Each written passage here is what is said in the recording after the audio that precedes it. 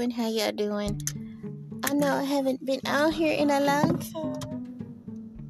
It's because I started doing other stuff. But anyways, yeah, I just came out here to talk about these spy balloons and things like that.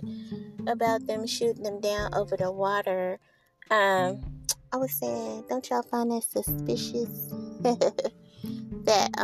Okay, so us, America, they don't want to shoot the balloon down because, it could harm the people.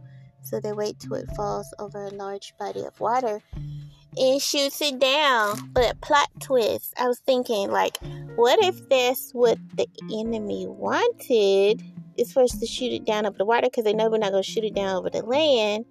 And then shoot it down over the water. And then, so they said it was 2 to 3. They said it was the size of 2 to 3 school buses or something like that. So why must a balloon be that big just to float around with a camera? Or was it more than one camera? Was it cameras all around it?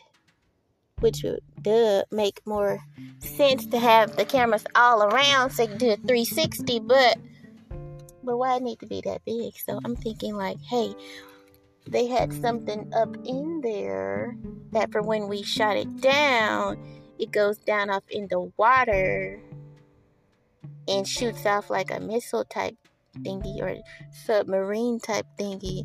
And once it gets to the area where it wanted to go, from then there, it starts tunneling in the ground. But, from underwater. Yeah, that's just my twisted mind thinking about that. Yeah, because they can't attack us. They try to attack us from above. What if they try to attack us from below? Because, I don't know.